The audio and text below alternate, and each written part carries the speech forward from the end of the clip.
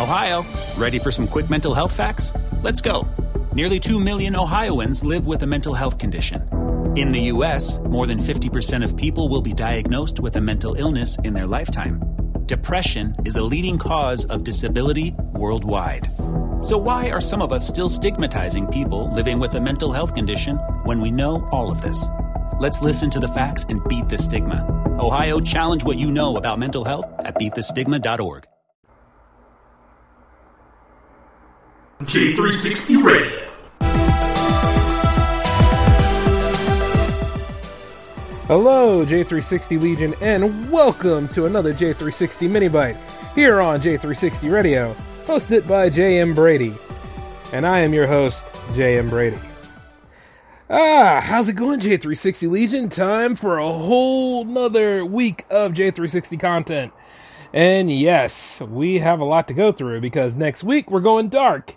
It's my birthday week, so I'm taking a whole week off, becoming one of the plebeians again, and just chilling for a while. Hey, you're welcome to go ahead and drop a line or a shout out to me. The birthday's on October the 30th. So you go ahead and drop a line to me on the J360 Radio hotline. That number is 240-903-1634. That is if you want to. You're not obligated to. But I'll be happy to read some of the voicemails that you leave behind. Or you could always just email me something. But that's enough self-serving interest. I have noticed something has landed yesterday, and it was the Star Wars Ep.9 trailer. The final trailer, you know. Not like all the other teasing that led to this, lets you know that this movie won't be made. Remember when Rey did that backflip over that speeder? And it was like, yeah, this is a defining moment. Slay, Queen, slay. The Force is still woke, apparently. Oh, man. Look. Okay. Well, all right. Before we get into it, I just want to talk to, all right, you true Star Wars fans out there. You and me, we cool. Always have been cool. You know what I mean? Y'all have been there since the get, and I've been there since the get too. We all know that the real storyline ended as soon as Vader threw the Emperor down that shaft. Let's just be real. At least for the movie's sake. As for the books, you know, the books are open-ended. They could do pretty much what they needed to do, and they conveyed and kept the storyline fresh. As for the comics, it really depends on which comic you read. If you read the ones from Marvel, they were okay, but the ones over at Dark Horse were a little bit better. And now that it's back home at Marvel, kind of hit and miss here and there. I mean, if you're mad at the prequels, they did manage to shape it up a lot better. You know, with the comics based in the Old Republic, in addition to the actual show, Clone Wars. So, yeah, I mean, at the end of the day, the prequels were kind of sloppy, but you know, it didn't take much for them to fix up because, see, the prequels had something to run on, you know? You knew it was going to be a self-fulfilling prophecy. You knew Anakin was going to go crazy. He can't handle loss well. But he ended up losing everything in addition for more power and became Darth Vader, to the point where he completely disowned his original identity. And he only managed to get it back due to the help of his son. Even though, I should say children, but, you know, Leia was busy fighting them in other ways, and you know, even that little plot line didn't really get 100% resolved entirely to the way that we wanted to. It did, but it didn't. You know, wouldn't that have been something if, you know, Vader probably should have... If Vader could sense Luke, how come he couldn't sense... You know what? Story for another time. But you understand what I'm saying. There was cohesion there. There was an ending there. The prophecy was fulfilled.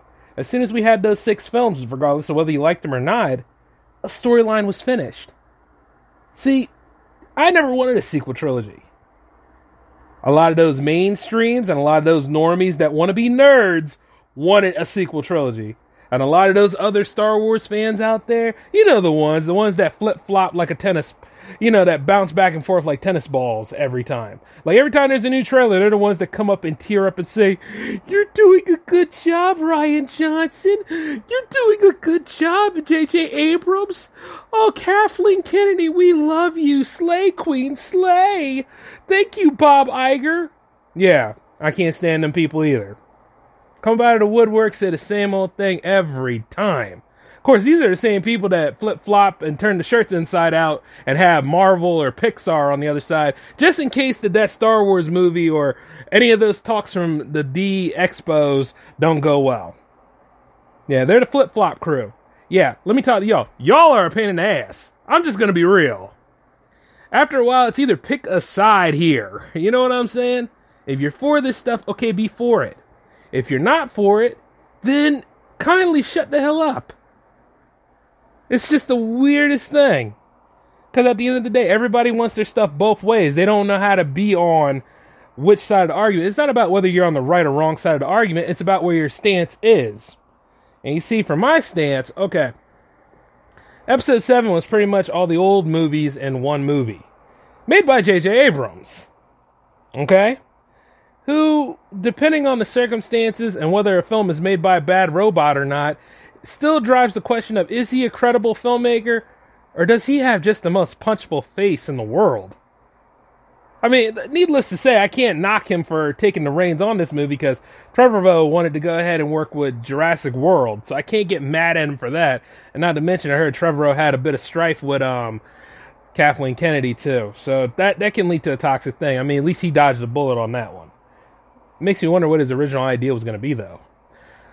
But you see, with J.J. Abrams in charge of the whole thing, you got to figure this. It ain't going to be a bunch of lens flares. It's going to be a whole lot of spaceships here. There's going to be a lot of things to suck you in, but the little thing is there going to be substance to this whole thing? Because that's what seems like Episode 7 was kind of lacking in some ways. Yeah, you got familiarity here, you got nostalgia over there, but at the same time, can this hold its own without, the others to back it? Can this actually stand on its own 2 feet?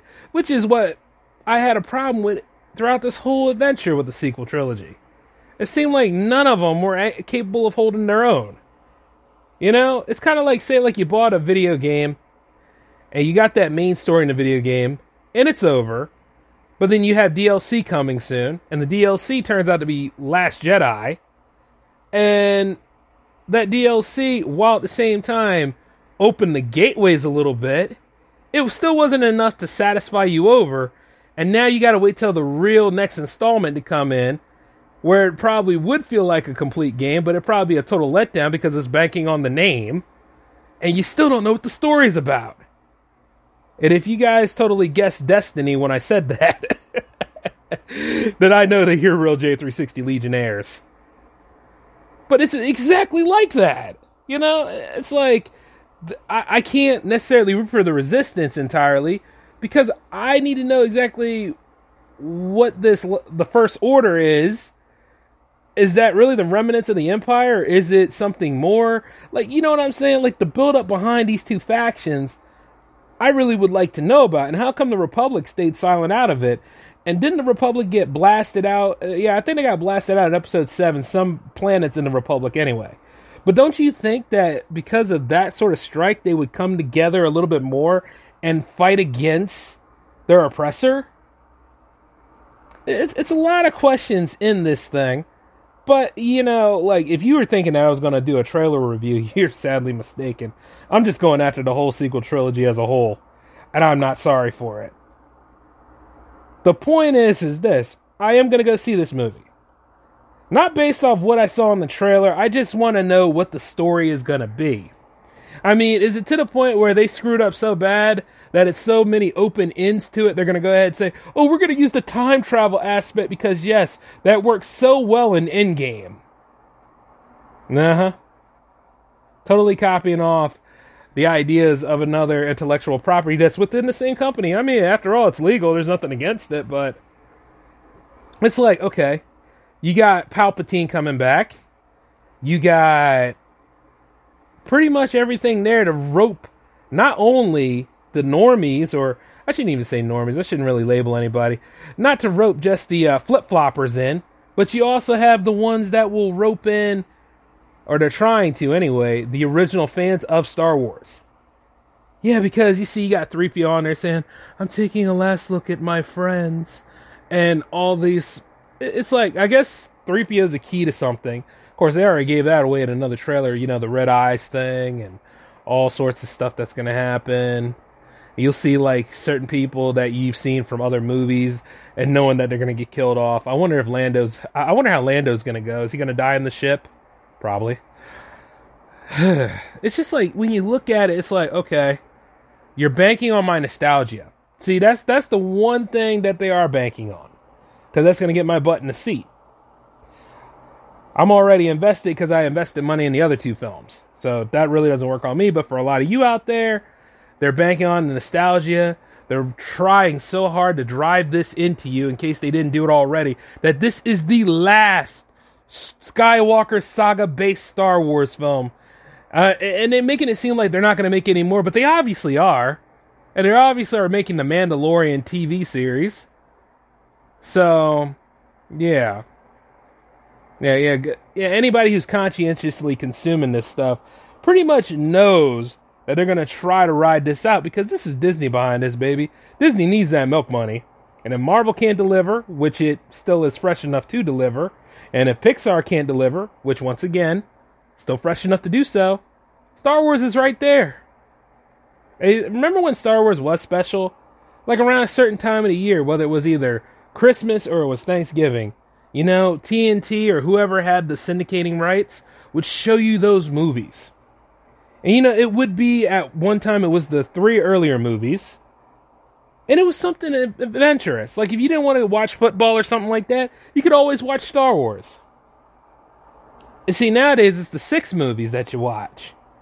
And you see, same thing. You get to watch Star Wars, you go on the adventure, you see, like, how Anakin turned to the dark side, and you saw how Luke took reins to become the new Chosen One and help the real Chosen One get back to the light, while at the same time bring balance to the Force. Now with this new set here, we get to know Rey to a point. We see Rey, we see BB-8, we see Poe, we see Finn, we see, you know, and each and every single one of them, while having unique characteristics, you know, it's to the point where you don't really get to know who they are and why they do what they do. Matter of fact, Poe wasn't really in episode 7 as much as I'd like him to be. You know what I'm saying? There was a moment where he disappeared. Or made it back to the Resistance and all. So, and then we had to look for him, and then eventually we saw him again. We know that he is BB-8's owner, and we know that he is a great pilot. You know, he's a good commander.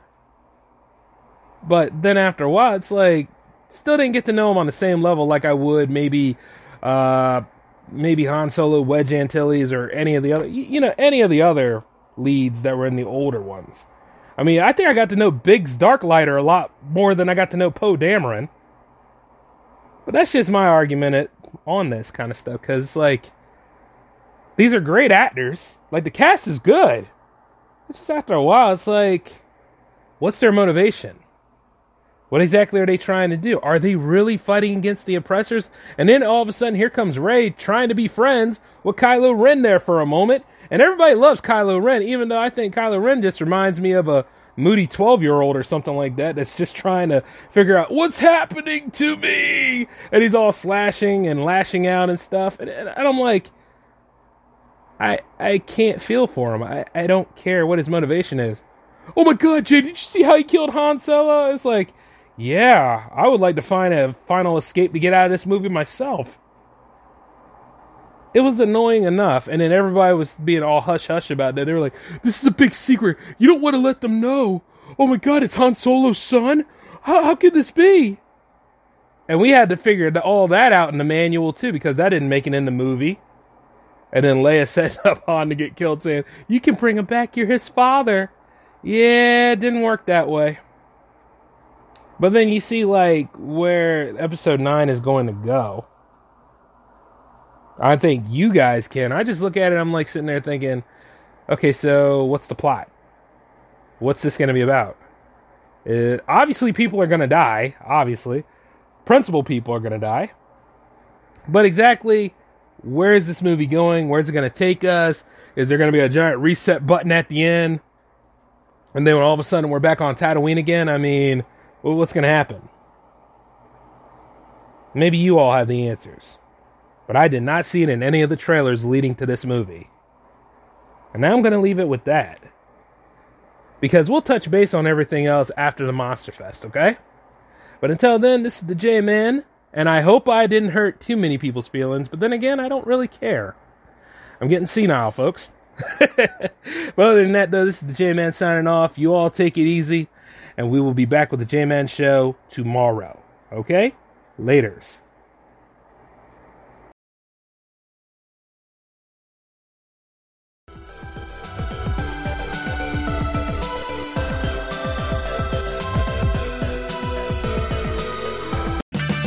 When you need auto parts, O'ReillyAuto.com is just a click away. Order online and pick up at your local store. Visit O'ReillyAuto.com. Oh, oh, oh, O'Reilly Auto Parts.